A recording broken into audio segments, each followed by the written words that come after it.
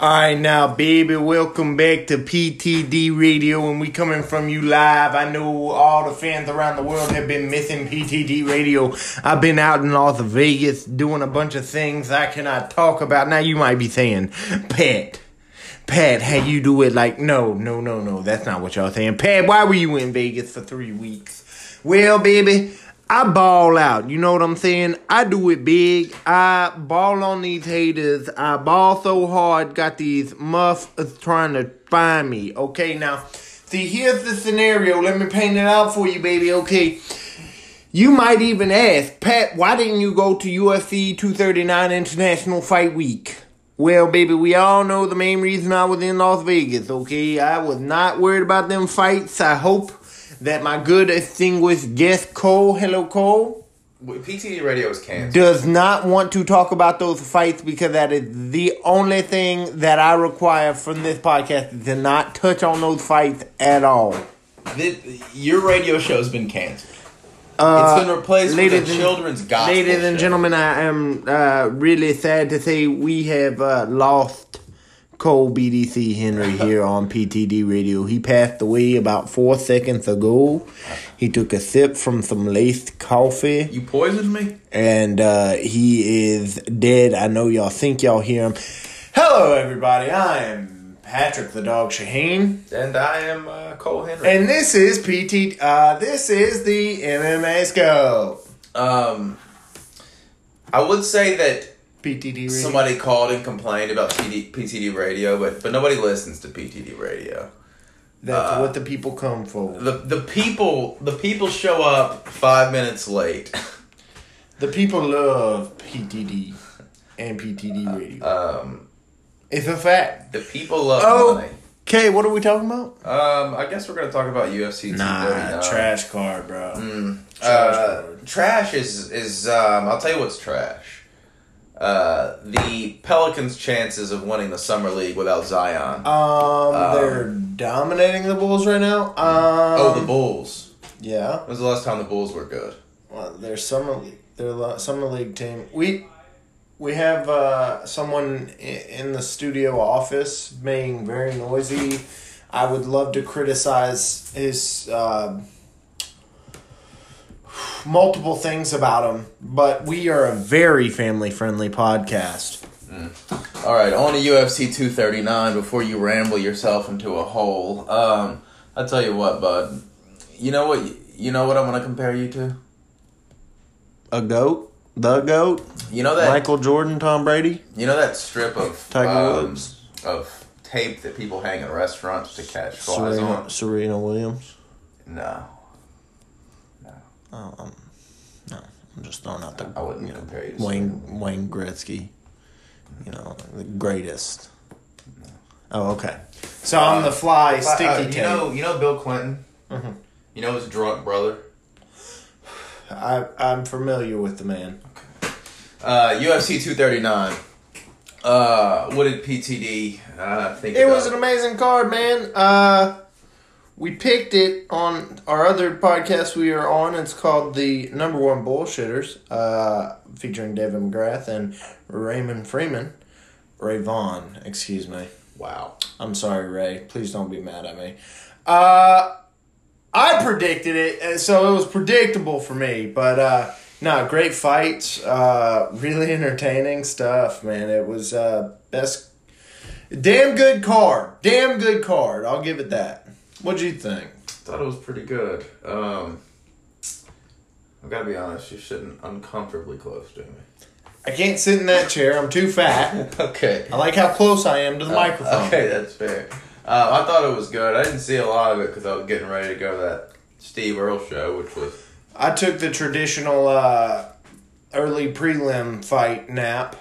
That's been happening. I slept through the entire early prelims. Yeah, I do the same thing and simultaneously cover them. So that's a secret that I'll reveal in a later episode. But the early prelims, we had Julia Vila and Pannie Kianzad. Pannie.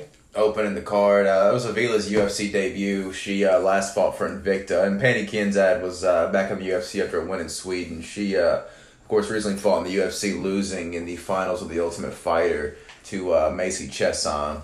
So there was that one. Then Chance for encounter. Penny lost? Yes, Penny lost. I picked Penny on our podcast, so I was, got 2 fights wrong. Ooh. Her name's Penny. Yeah, that should have been a good enough reason not to pick her. But on up the card, Chance for encounter and Ishmael Nardiev. I didn't see this fight. Yeah, me either. Okay. Rencounter won. Yeah, Chance for encounter won. He's 2-1 in the UFC now. This is a welterweight fight. These guys are, they're at the bottom of the ladder. It's tough to say where they'll end up, but Rencounter, 2 straight wins. Solid. Good for Chase Rencounter. Yeah, and then final card of the ESPN preliminary portion, Fight Pass portion is, was Edmund Shabazian and Jack Marshman. What do you think about Shabazian as a prospect in the middleweight division? I like him. He's got one tool that he utilizes pretty well, and you look to develop some more of your game. I didn't see this fight, so I didn't see any development because I'm an asshole and a casual, so that's all I have to say about Edmund Shabazian. I actually did watch this fight, though it was yesterday morning. Was I snoring? No. I didn't snore? No, I didn't even know you were sleeping outside of the fact that you didn't move. I knew you were either sleeping or dead. Or just giving up on life, waiting to die. Just closing your eyes. Your couch is probably going to be where that happens. Waiting for the creator to come and bring you back to... Anyway, yeah, Edmund Shabazian beat Jack Marshman. It was a pretty predictable fight. Jack Marshman's a pretty powerful guy, but outside of those big punches, he doesn't offer too much, and Shabazian took advantage of that and submitted him in the first round. I want to correct something. On the MMA Bullshitters podcast, MMA Bullshitters podcast, I said that Shabazian should be matched up with Darren Stewart next. They've already fought, so... How'd that go? Shabazian won a split decision. Okay. But it was only a fight or 2 ago, so, a rematch doesn't really make any sense. Okay. But, all right, preliminary portion of the ESPN, portion of the preliminary card. Yadong Song defeated Alejandro Perez. Again, I missed this fight, but I know you watched it. Tell me a little bit about it. Knockout. Yadong knocked him out, man. It was a pretty entertaining fight. Alejandro Perez always brings it. Yadong brought it just as hard, and one of them caught the other. It was not the most technical striking. These guys looked to engage early with bad intentions, and Yadong got the win. It was a good fight. It was really entertaining, and I'm happy for Yadong. I'm happy for my dog. I mean, what? 5-0 in the UFC. Yeah. It's 5-0 or 4-0? Either way, he's undefeated. You're right about that. 4-0. Another, 145er? 135er. Looking good. Young 135er. That was going to be my next question. He's 21 years old. Can you even predict his ceiling right now? Or? No, but everything he's shown at 21 years old tells me that he's going to be in the sport for a very long time. And, a guy at 21 still has so much room to improve. We haven't seen him falter. So you have to think of it that way. I don't see why this guy couldn't, by 25 years old, be one of the premier names in that division. He's 21 years old now. I agree with everything you just said. He's 21 years old now. His debut came in May of 2013. So he's been fighting for a China long doesn't time. have rules. No, they don't. He's only that. Interesting enough, every fight he's had has been in China, including in the UFC. His first 3 fights all came in, he fought twice in China and once in Singapore, but this fight in Vegas against Perez was his first fight in the United States, and they weren't ready for Yadong on U.S. soil. No, I thought Perez was going to have too much experience, but, so much for that. On up the card, Claudia Gadelha and Ronda Marcos. We're not going to talk too much about this one. There wasn't much to it. Worst fight of the night. It sounds like when you coughed there, you...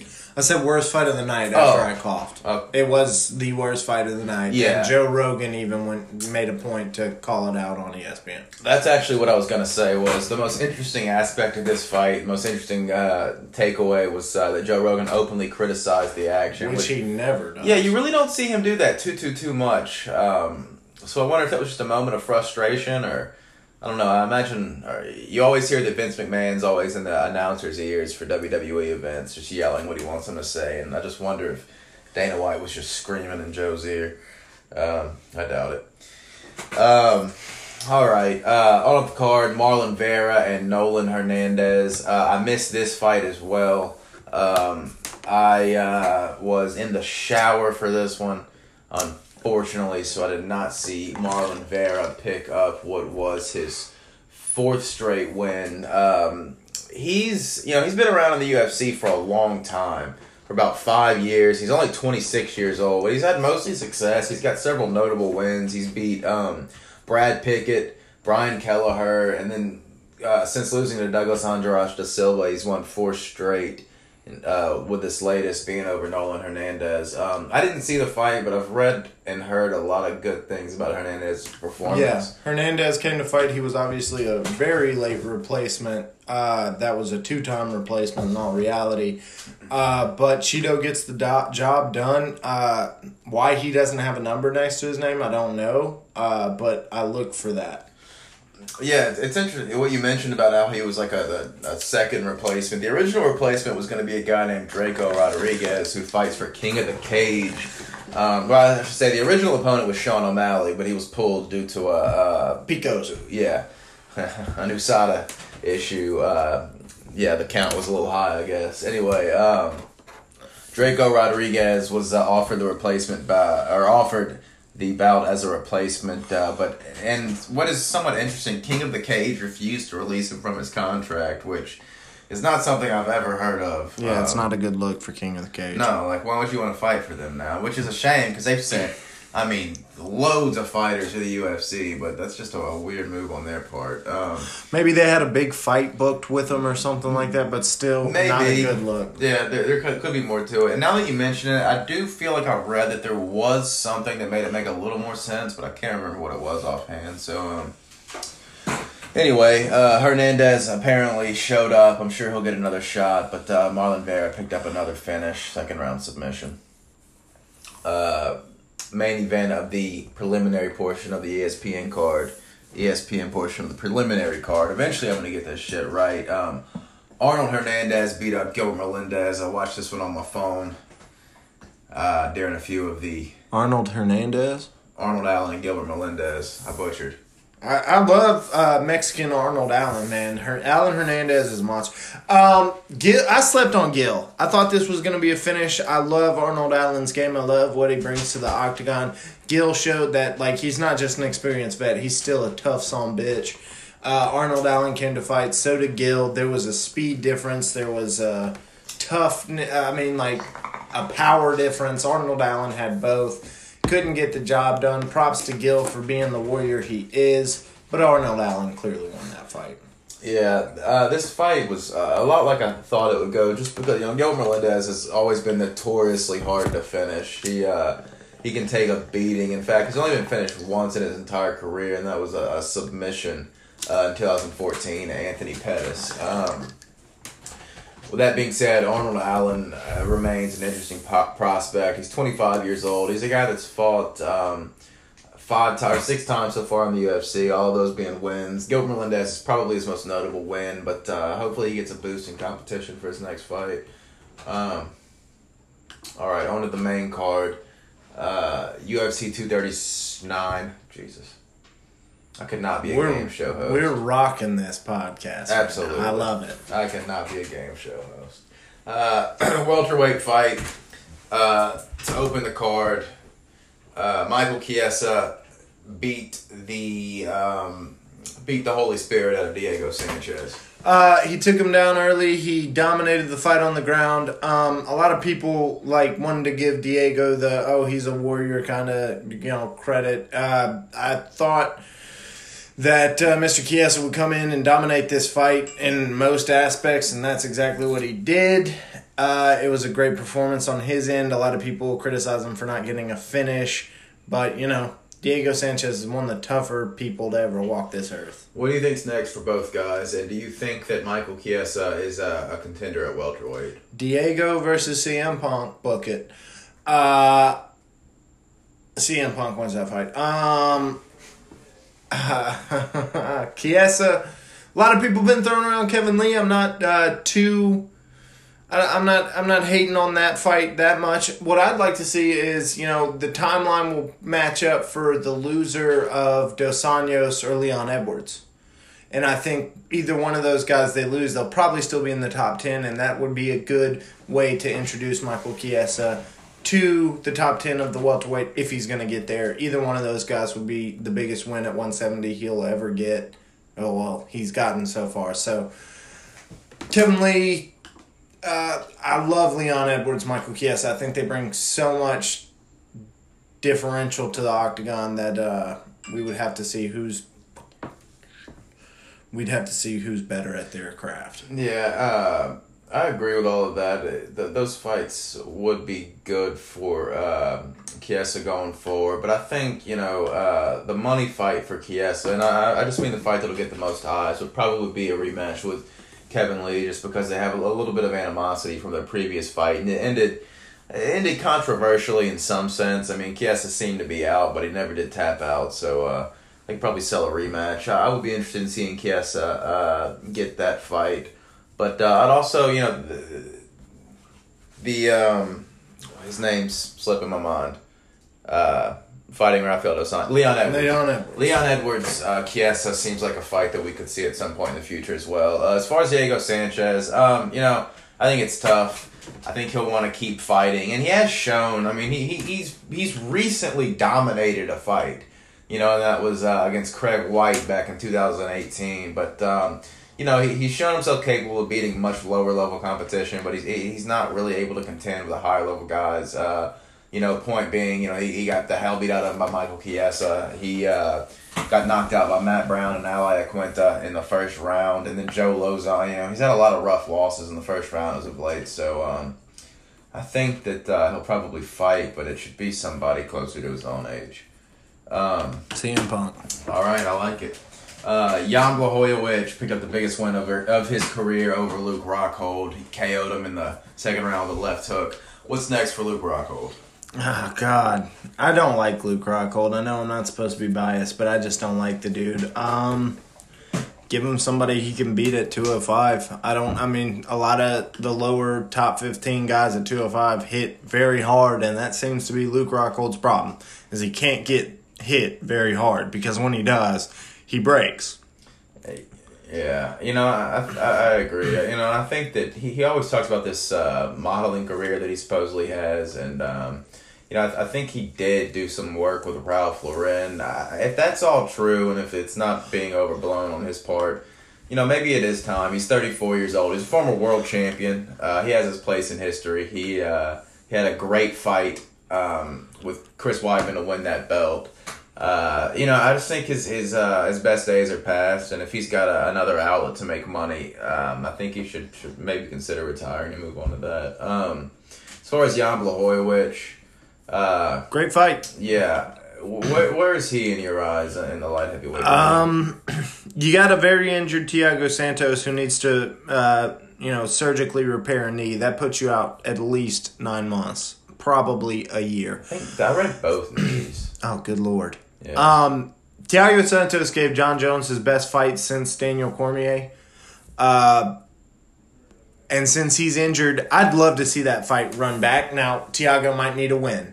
But that fight was very intriguing to me, so I'd love to see that fight. In the meantime, who at 205 is coming for John Jones? There's a guy named Jan Blachowicz who's on a streak right now. Yeah, he's won 5 of his last 6. And a lot of people were talking about his opponent maybe getting a shot if he won the fight. So why can't Jan Blachowicz get a shot? I think he's as deserving as anybody at 205 right now. Yeah, I think there's an argument there. I mean, he is coming off a loss, not too long ago to Thiago Santos. But for the most part, he's looked really good. as of late. And like you said, there's just not a lot of good contenders at 205. Santos will be out. Corey Anderson is probably the guy to go with. He has a win over Blachowicz, so it was back in 2015. But, I think maybe another win or two for Blachowicz, and if Jones is still at 205, he's got to get the shot. But, maybe he could luck out and Jones will move up and he can end up fighting for the vacant title. And, that's got to be something the UFC would probably want is whoever does eventually fight for the vacant title, if Jones moves up and vacates, they're probably not going to want it to be a guy that Jones has already beat. And so Blachowicz could be in good shape in that sense. But, all right, on up the card. Jorge Masvidal and Ben Askren. Your thoughts? I picked Jorge to win this fight. I thought he would be able to avoid Ben. He didn't have to avoid Ben. He brought it to Ben's face. And it was something that a lot of guys work on, right? And a lot of guys, it's an idea. Hey, I'm going to throw a flying knee in the first engagement because I think he's going to shoot. It was the right idea on Jorge's part. That knocks out 10 out of 10 guys. Ben Askren, I'm not going to criticize his jaw or anything. He went in there. He overshot. He's a predictable fighter. And Jorge knocked him out because of it. I don't think Ben Askren's career is over. I think he might find himself in a title shot in the next 2 years. I love the dude. He's great at what he does. But Jorge game planned well. And good for Jorge. Yeah, that's pretty much all you can say. Ben Askren just shot and Jorge Masvidal hit him. It is interesting because, like you said, he is a bit predictable and he immediately shoots. And the thing is, he is predictable in the sense that he's going to shoot, but he is generally good at avoiding the big shots. He is. In this sense, in this particular instance, he just wasn't. And I thought it was interesting because he talked about, on the Ariel Helwani show today, he talked about how when he saw, or he was talking to Duke Rufus pre-fight, and he said, I think he'll try something crazy to start the fight. So it's like he had in mind that he might do something, and he said, I remember that he started the Till fight by just running across the cage and flying kicking him in the nuts. But it's like if that's true, Askren really did have that thought. I don't know. It just he very robotically shot for that takedown. The slow-mo of it has been both arms extended, face towards the ground, looking for the leg. It happens. Guys get knocked out. But shit, it was exciting. Shit. I jumped off my couch. Yeah, it was wild. Fastest knockout in UFC history. Couple more questions about this one. Askren, that was his second fight since 2017. He probably won't get more than about a 30 or 60-day suspension because he doesn't seem to have any injuries. But he did suffer a knockout, so he'll be out for a little while. Do you think we'll see Ben Askren fight again in 2019? I'd love to see it. A lot of people have been throwing Robbie Lawler around. I think if Robbie beats Colby, he jumps a lot of guys in terms of rankings just because he's Robbie Lawler. If Robbie loses that fight, I think you should run that fight back.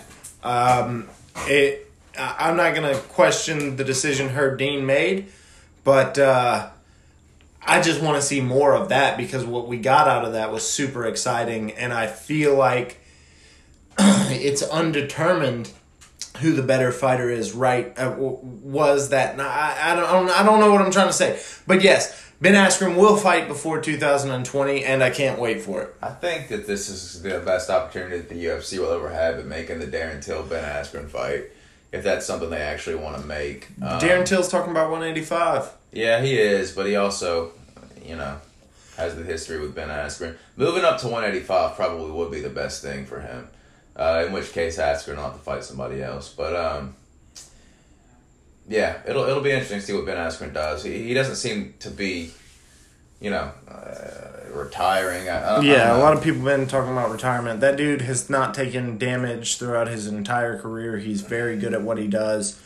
It happens to guys. Now, if he goes out there 2 more fights and gets knocked out in the first round, we have a different conversation. I think that's the big thing to watch going forward is, the Robbie Lawler fight, it went the way it went. And had he gone and dominated Masvidal, this conversation would obviously be very different. This conversation is about Ben Askren being the next title contender. Yeah, but in 2 fights, the Lawler fight came very close to a stoppage. And, he did recover enough to get that bulldog choke, but it ended the way it ended. And like you said, we don't really know who the better man was there. It just left a lot to be curious about. Nothing was definitive. And then the Masvidal fight, it was very definitive, but obviously in the opposite direction. And it's kind of exactly what people said Askren would not be able to play his game with the higher level fighters. And so far, he's had mixed results in terms of, he's 50-50 in terms of win-loss, but he's really only had one good moment inside of the octagon, and it was when he got that choke, and it wasn't even a clean submission. So Askren's really going to have to look at things, and I don't know what it takes. They threw him into the fire very early. That is true. He got to win his first fight, and then they threw him back into the fire, and maybe... you can't treat him like he's a prospect. Yeah. You want to find out what you have, and this is an indicator of what he is. He got knocked out. Yeah. It happens to literally everybody but John Jones. Yeah. I guess maybe put him in there with, I don't know, maybe Damian Any Maia. 170. Oh, man. That would you would freak out. Dude. Let me tell y'all. Cole would not sit down that entire fight. Damian Maia would get one leg behind Ben Askren's body, and then it'd just be going wild. Oh my god! Oh my god! I'm twitching just thinking. That's a good matchup. I like that one. That's a good idea. All right. Jorge Masvidal. Where is he? Where do you think he goes from here? He's rooting against his training partner right now. If Colby loses, everybody's talking about Ben getting the next shot. Jorge has a little bit of following behind him right now. He's staying relevant, not only with knocking guys out very early, but with his media presence. So, man, Marty and Kamaru Usman is an animal, and I think the most deserving guy is Colby Covington. So if he beats Robbie Lawler, I think Colby will get the title shot, but Jorge should fight for a number 1 contender spot. I don't know against who. If RDA beats Leon, something like that, or if Leon beats RDA. Leon Edwards, I think, is ranked like number 7 right now. If he beats RDA, he'd probably jump to 3 or 4 or 5. Jorge's probably going to be sitting at 3 or 4 after that performance. So that could legitimately be a number 1 contenders fight. Somebody relevant, somebody who's winning, somebody who's in talks for a title shot. That's who I want to see Jorge fight next. Yeah, I think if Covington loses to Lawler, I think there's a good chance Masvidal will get the shot, but...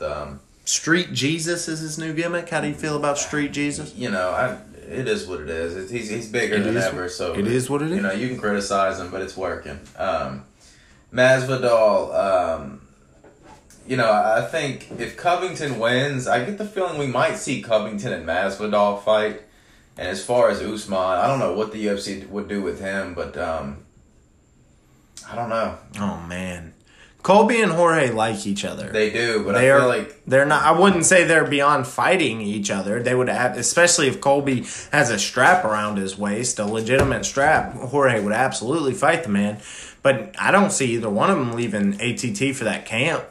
How do you handle that? It's a huge gym, but at the same time... so huge. I imagine they would just... they'd see each other from across the gym, and probably... that'd be a very interesting scenario. But, yeah, man, I'm all for Jorge getting very relevant fights or even title shots. I don't know what Kamaru Usman's doing. He's masterminding the art of not defending a belt, so good for him. Yeah, depending on what they want to do. I know that this probably isn't the most fun thing, but you could do a Woodley-Usman rematch, and then Masvidal and Covington. I'd like to just point out that this fight was 5 seconds long, and we spent 5 minutes talking about the result / aftermath. We'll probably spend a lot less talking about this next one. Why? Is it because they're women? Very family... No, that's your game. I love You're the one that's incredibly sexy. Not in an inappropriate way. Women are great. Very family. Very family friendly. Patrick's mother Amanda lives in a Nunes van. knocked out Holly Holm. What'd you think about it? I really thought that Holly Holm would, kind of do what she was doing in the early going. But it just didn't last. Amanda Nunes is she's really good. A lot changed. It's not that I didn't realize that, but just the way that she adapted and finished Holm. She knocked Holly Holm out in the first round. That's impressive. Amanda Nunes is really good. I do think people calling her the best pound-for-pound fighter in the world is a little ridiculous. I think she's definitely up there. I think she's the hottest fighter right now, but I don't think she's quite number one. I think she's a solid, probably 3. But, she's the best in the world at women's bantamweight and featherweight. There's really no clear contenders, and there won't be unless Felicia Spencer is able to beat Chris Cyborg at 240. What she is doing is she's making a very serious case for Fighter of the Year for herself. Oh, yeah.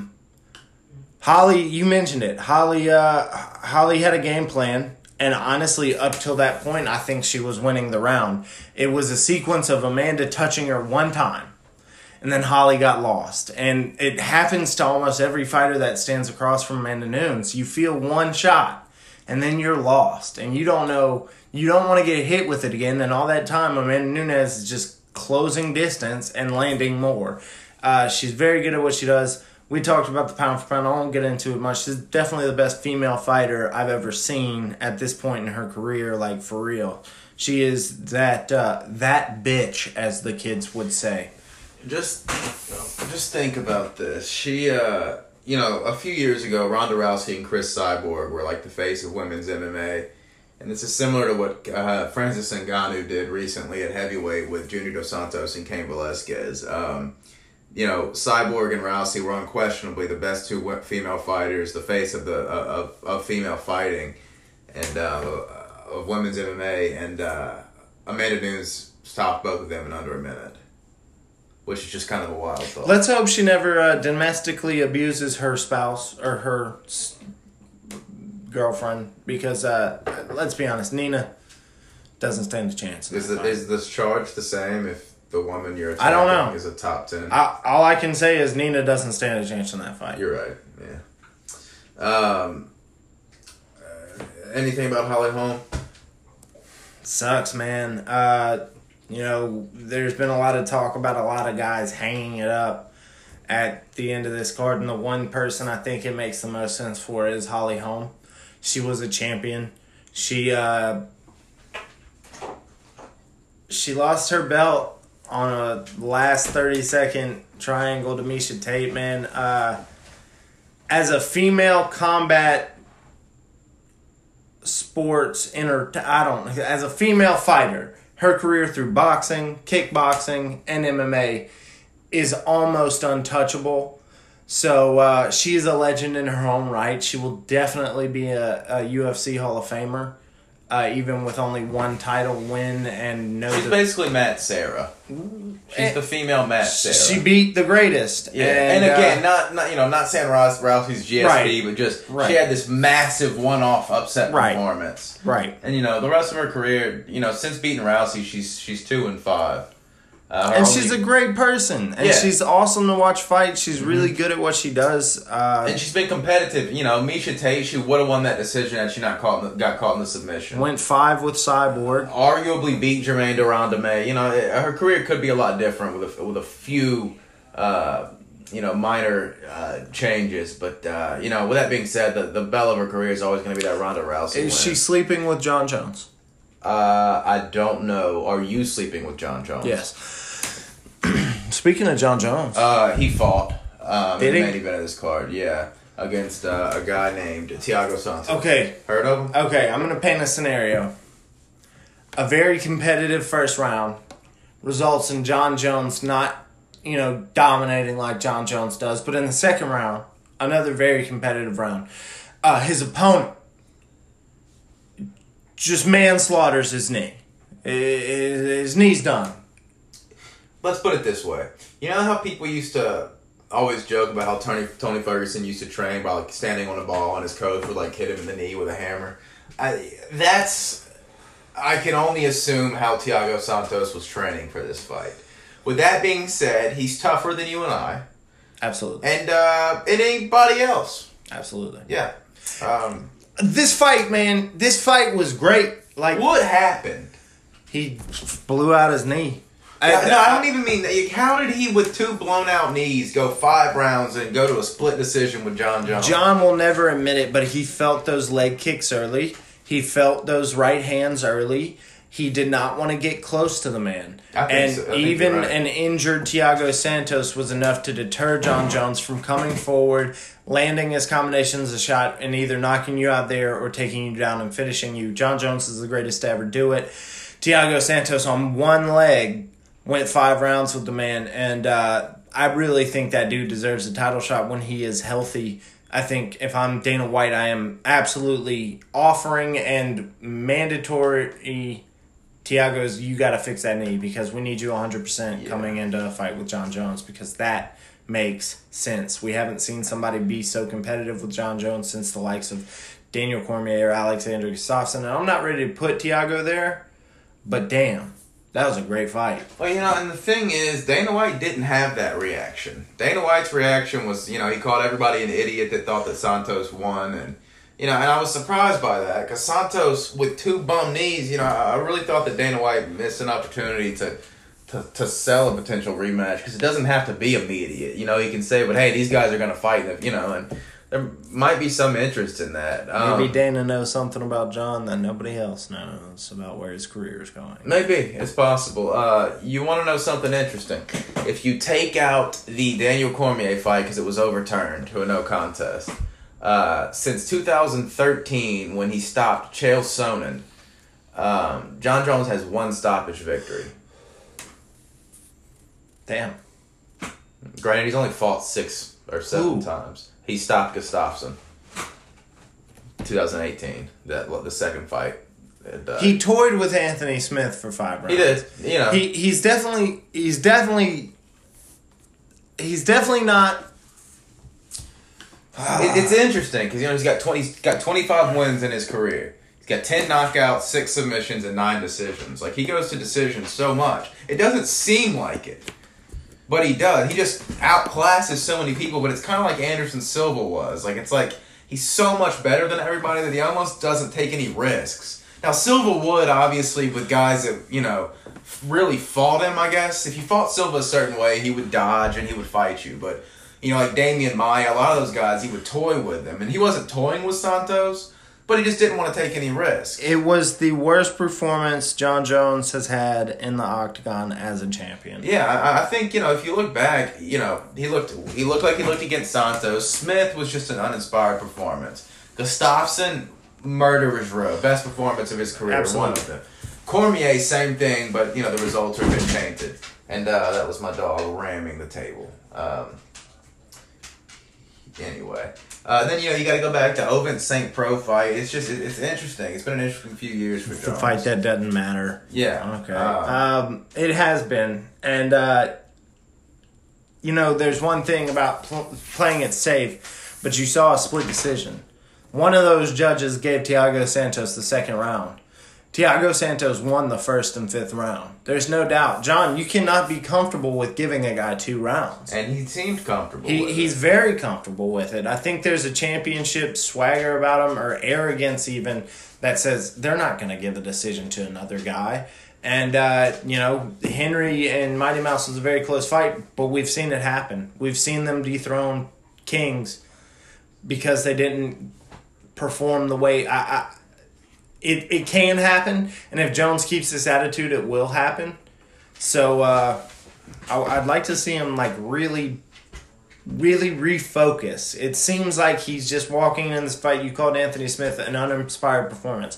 I think he planned to have an uninspired performance by Thiago. I didn't think he thought Thiago would be aggressive in the 1st round, but he was. And he just was so technical, which normally you wouldn't see. Bruiser, yeah, but, he fought a great fight on one knee. All right. Well, yeah, that's pretty much it for UFC 239.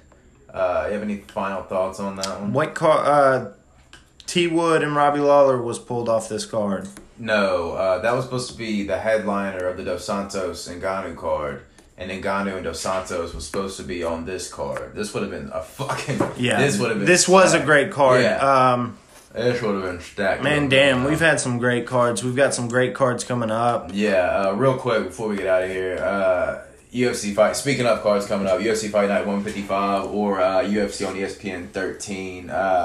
That is July 13th from the Golden One Center in Sacramento, California. We're not gonna talk too much about it today. We're gonna save that for Thursday. But there's some really interesting fights on this card. One of the ones that I'm most looking forward to is Darren Elkins and Ryan Hall. And then we've got Nico Montano returning for the first time since her belt was stripped. We've got Andre Fili on here, and then the main event is Aspen Ladd and Jermaine Narondame, but perhaps the most interesting aspect of this entire card is the return of Uriah Faber. Real quick. Is it? Well, he's in Sacramento. The fans are going to go ape shit when he walks out. He's going to come out to California love. Oh, you mean is it the most interesting aspect? He'll probably... the guy's fighting Ricky Simone is 15-1. He's 3-0 in the UFC. He's former LFA bantamweight champion, and perhaps most notably, he is 26 years old. And Uriah is 39. Yeah, Uriah might be 40. Let me see. Uriah, at 135, he is 40 years old. May 14th. At 135, I think you look at the 35-year-olds as ancient. Uriah Faber is a legend of the sport. He will be a Hall of Famer. He is a Hall of Famer. He is a Hall of Famer, but. Yeah, Ricky Simone's going to bring it. It'll be interesting. This will be his first fight since December 17, 2016. And remember, he lost the bantamweight title fight to Dominic Cruz and then really got just outworked by Jimmy Rivera, who was a younger guy. So it'll be interesting to see, what he does. I assume with a loss, he'll retire again, and maybe with a win, we'll see him back. But, also on that card, featherweight Josh Emmett is taking on Mirsad Bektik. So it's a pretty good card overall. And again, we'll break it down more this Thursday. That's pretty much it for me. Okay, now that was PTD Radio, as always, with our distinguished co-host, BDC Henry, baby. This is PTD. I'm going to get back to the Summer League game. I love all of you. Thank you so much for supporting the show. If you want to donate, obviously, PSHAHEEN 0. That's on the Cash App. So, and as always, I want to give a shout out to the MMA Torch and to the Scrap. And I suggest you check out the #1 Bullshitters podcast available on the Jim Jacks Network, iHeartRadio. Yeah, it's available there. And we'll be back Thursday most likely. And see you then.